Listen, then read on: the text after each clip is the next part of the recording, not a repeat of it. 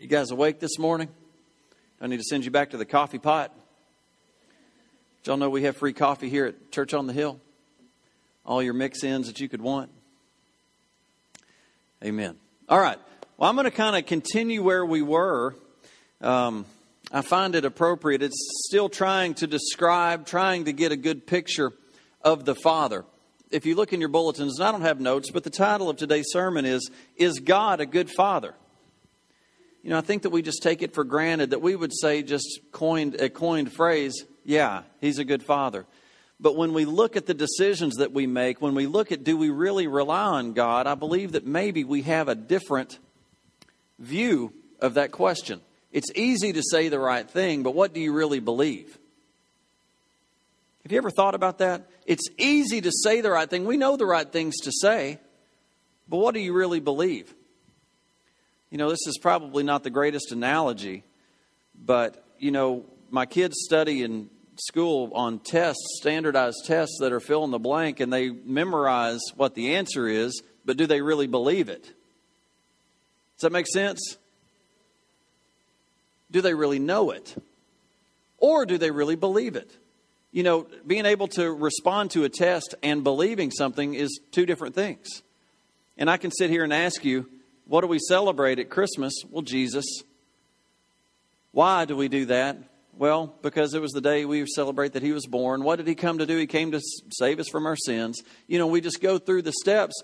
But do we really accept that? We know the right answer as Christians, but do we really live it? And I just want to ask you this question. Is God a good Father? You may know the answer, but do you live like you have a good Father? Does that make sense? For the past few months, we have looked at the names of God, and we have seen that God has a descriptive name for Himself that matches every one of our deepest needs. You remember we've seen God the healer. We've seen God, the God of peace. We've seen so many over the last few months, basically over the year 2009. But it's important that we have an understanding of God because it will affect our every area. And we saw last week that if we have a misconception of God, and the Scriptures tell us to try to imitate God, to try to become more like Jesus, well, if we've got the wrong image of who Jesus is, can you see we can be going down the wrong path?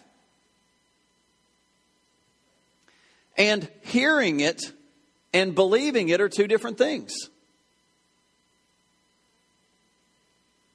Now, hang in there with me.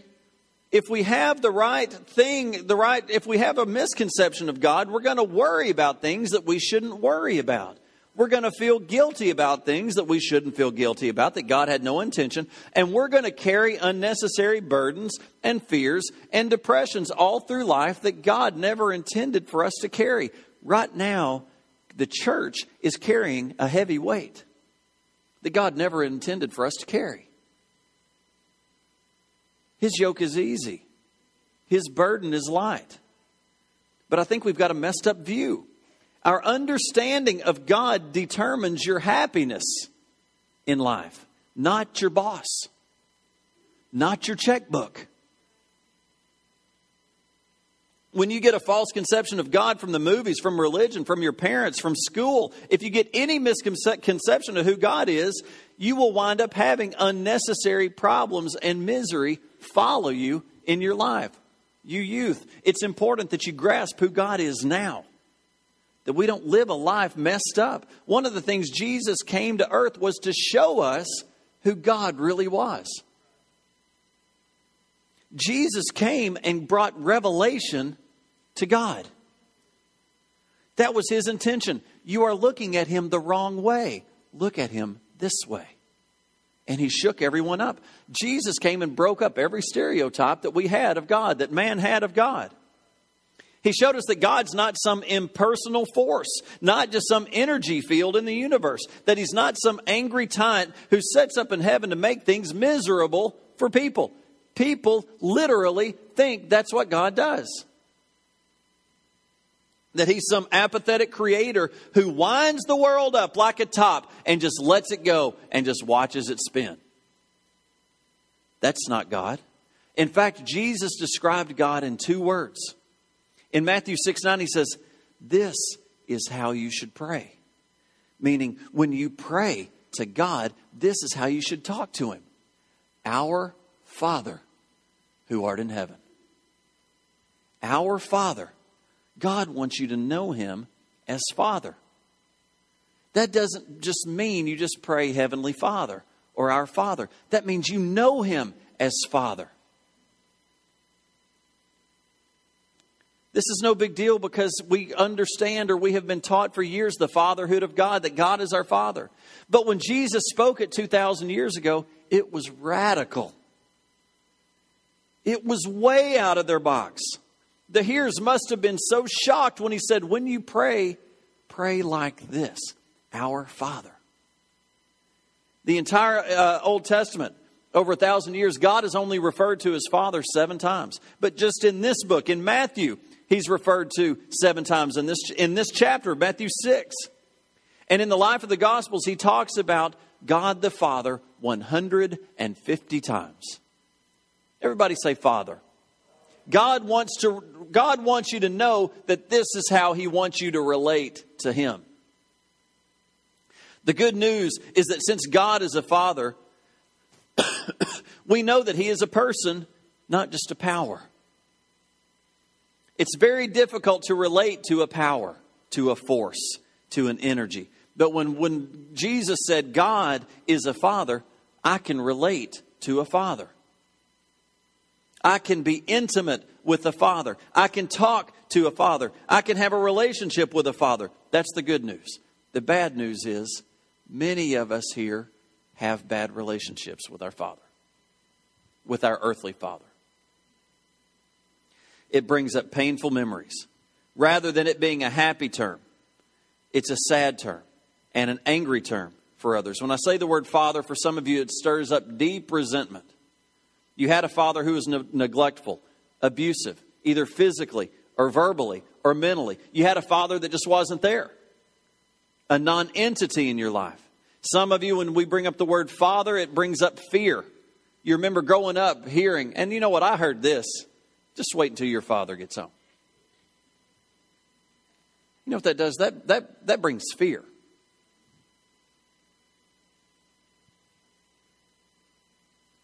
I want my kids to can't wait to see Daddy come home.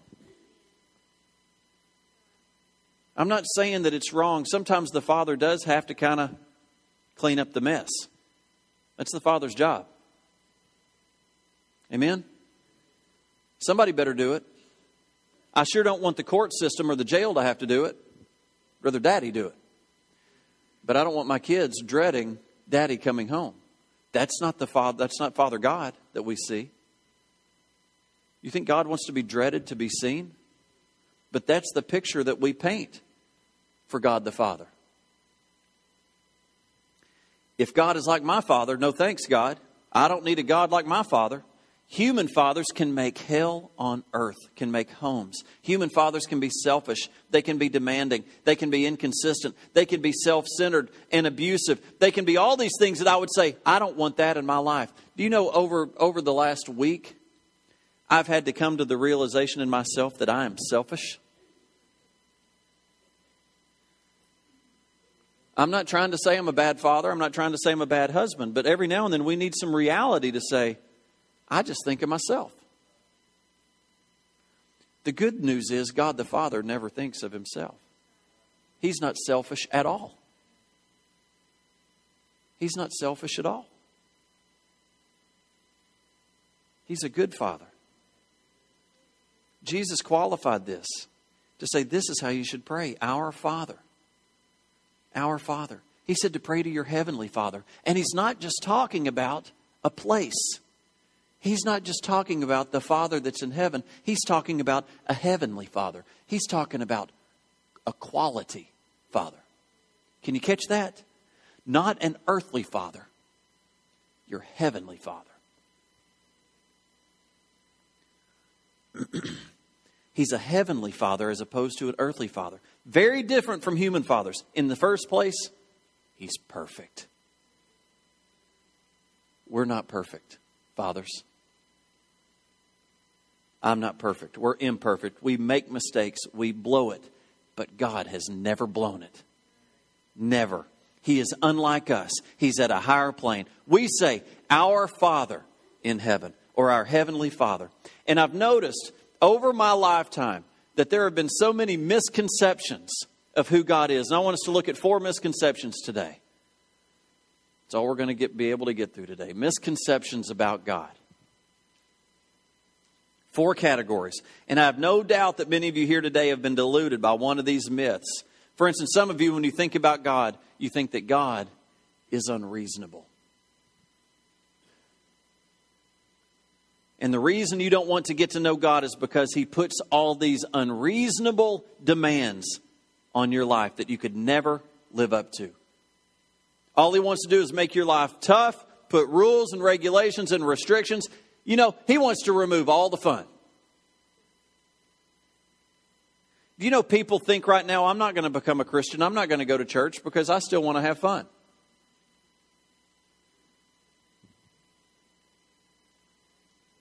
I'm not going to rededicate my life because I'm too busy having fun. Who do you think created fun? Remember now, the world nor Satan created anything. God's the creator. God's the creator. He's created fun. God knows how to really have fun. I don't think we really have a concept of fun. I think one day we're going to get to heaven and realize what fun really can be. Give all those emotions, you know, basically get to the point of not being able to contain yourself. Literally. Being so full of joy that you can't control yourself. Unstoppable. Unspeakable. Did y'all catch that? Unspeakable joy. We're not experiencing that because we've got a messed up view of what joy is. We think He's unreasonable, wants to remove our happiness, that He's some kind of cosmic killjoy, and He's unreasonable. So that the reason we feel that way, it's no wonder we don't want to get to know God. Who wants to get to know God who's unreasonable and too demanding? Others of you feel like that God is unreliable. I want you to try to catch a connection here, because most of the time that we have these feelings, it's the feelings that we have toward our own Father. Others of you don't. It's always hard for me to talk about fathers because I say all these negative things, and here's my dad sitting over there. He's not this way at all. He's reliable. He's reasonable. He's demanding, but he's reasonable. But it's the reason that we feel hurt. We feel like it's unreliable. It's an interesting characteristic of human behavior. When somebody hurts us, not only do we blame that person, but we blame God. If you've been attacked or you've been put down or abused or mad at your attacker, you also get mad at God. What do you say? God, why did you allow this? Many of you are here today and having a problem with God because you've never dealt with resentment in your heart, because you're blaming God for the bad things that happened to you. Why did this happen, God? If that's the kind of God you are, no thanks. You resist because you think He's not reasonable, that He's unreliable. I can't trust Him. And when you've been hurt, and a lot of you say, I'm not going to trust anybody. And I'm certainly not going to trust God. But you've never thought about why God allowed that hurt. Can we stop there just for a second? This is a deep question. Why, God, did you allow that hurt? You know, God gave us the freedom to choose. Did you know that every one of us has a freedom to choose? It's one of the greatest gifts that God gave to us. He could have made you a puppet to do everything that He wanted, but He did not. He made you, He gave you the choice to choose. He wants you to choose Him. He could make you to only do good. God could have kept you from hurting people by taking away their freedom to choose, but He didn't. And because He's given us this freedom to choose, people make the wrong decision and hurt other people, not God. God's given us the right to choose. God could have taken that freedom away. But if He had taken away the freedom of somebody to hurt you, He would have had to have taken away your freedom too. Your freedom. We always focus on how people have hurt us. Have you ever stopped to think about how you have hurt other people. And God never stopped you. You've hurt so many people out of your own selfishness and self-centeredness. And we blame God for our hurts as if He caused it all. God didn't cause it. People did. He allowed it because He allowed the freedom of choice in the world. And He wants you to choose what is good. He wants you to choose Him. He so desires your choice. You know, I think that that's where we need to be at Christmas, is our choice. The greatest gift we could give Him is our choice. What are we choosing? Where really is our heart? Others of you are concerned. Others of you feel like He's unreasonable. He's unreliable. I said it. But that He's also unconcerned. And I'm almost done. Yeah, I believe there's a God, but He's just too busy to bother with me. You know what? As a pastor, this is still hard to really believe that God is thinking of me. Even the more I get to know Him, the more I read, that in Scripture it says that the God of heaven, the Creator of all, is thinking of me. Who am I that you are thinking of me? That Jesus at the right hand of the Father is making intercession for me. It really is hard to grasp.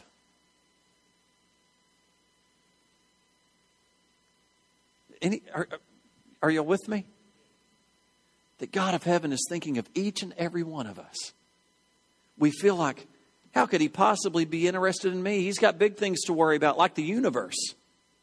How could He be concerned with my job, my kids, my family, my career, my school, my education, my boyfriend? The ability to buy Christmas presents. To have Christmas dinner. You know, this is such a time of need, and we think God's so big that we don't get with God and ask Him to provide for us. Where He's the only hope. My hope is in you. We sing the song, but when do we grasp that? This is the time of need. Christmas is a time of need. Full provision was made at Christmas because of our need. It's not wrong to need. God wants us to need. And out of our need, we choose Him. God doesn't want you to have needs. He wants to provide those needs. But when we start looking in the wrong direction, He wants to bring you back to where you need Him. He loves us so much that He brings us sometimes on paths that we normally wouldn't choose because we wouldn't choose Him. He's got to line us back up with Him to where we have a need. The prodigal had a need. He thought he didn't. He was given everything, went away, squandered it all, and realized, that wasn't my provision. That wasn't my fulfillment. I need the Father. And you know, the son knew the Father, but he didn't know Him well enough. So he thought, will my daddy take me back? Do you see how we have the wrong image of Father? Unconcerned, too big. Things are so petty. God's couldn't be concerned with that. You know, it's like the Bette Midler song, God is watching us from a distance. No. He is Emmanuel, God with us. We are the vessel that He fills. We are a temple of the Holy Spirit. The Holy Spirit is one just like the Son that has filled us. He's not at a distance. He is with us. He is omnipresent. He is here. Emmanuel. God is here. Again, our minds want to just explode. God is here. God is here. Then finally, the last one, the fourth misconception, is that God is unpleasable. I can't do enough. If I make C's, God wants B's. If I make B's, God wants A's. If I make A's, God wants straight A's. I can't do enough. You know, I had to have a sit down with my child this week and say, I really want to know this. Do you feel like that you can't please me? Because it's one of my drawbacks of my personality is that I rarely stop to celebrate where we are now. I'm always looking where we're going. And that's a real negative to the team. It's a real negative to the team to not stop for a minute and say, great job. You have done a great job. Pastor Stephen, every week, day in and day out, does a great job. And when do I ever say it? Never. I never say it. My wife stepped on staff with us, and we just had all kinds of disaster to happen. And she is doing a great job. My secretary, we lost our worship minister, and my secretary broke her arm the next day. Can't even put folders in a file. Glory be to God. Somebody help me. She's doing a great job. But you know what? Because I'm always pushing, the response has been, I can't ever please him. Same thing with my kids. I pushed and I pushed, and I finally said, do you think you can please me? And you know what the answer was? Yeah, I do. But we know the right answer. But I don't think it was the real answer. I think the real answer would be, no, I really don't think I can please you. And I think that that's where we are sometimes with God. I can't please you. What? We can't please ourselves. We can't do enough to please ourselves. And I think that a lot of times that we take the weaknesses of our parents and enforce them onto God. If you grew up with unpleasable parents, you think that God's unpleasable. If you grew up with an aloof father, you think that God is an aloof father, and so forth. Whatever your parent was like, you tend to push on God. Over the next few weeks, I want us to take a moment and try to open up our mind and take all of the concepts that we've had about God. Do you remember? It was Wednesday night that we were talking about the man's position of the authority of marriage and the woman's position. The man's position is a position of sacrifice. The woman's position is a position of submission. But we're so messed up just with those words that we want to close up. And same thing with your conceptions of God, your misconceptions, that we just press the delete button and start all over. Try real hard to just say, okay, God, I do have all these images, and we've been programmed.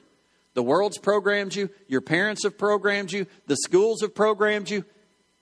And the church has programmed you.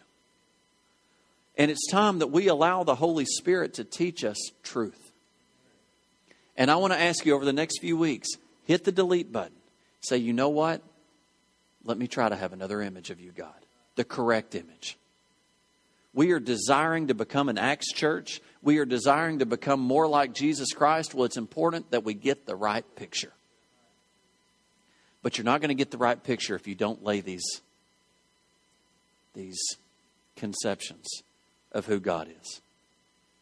We're going to look at what God says about himself in the Bible. That God says he is the truth that has set you free. And the Bible says that he is very, very different than the way the world portrays him. So I want us to end right here. What is God? What does the Bible say God is really like? That's where we're going to start. Isaiah 9:6. For unto us a child is born, unto us a son is given, and the government will be upon his shoulders, and he will be called Wonderful, Counselor, Mighty God, Everlasting Father, Prince of Peace. It's time for a new image. It's time for a correct image.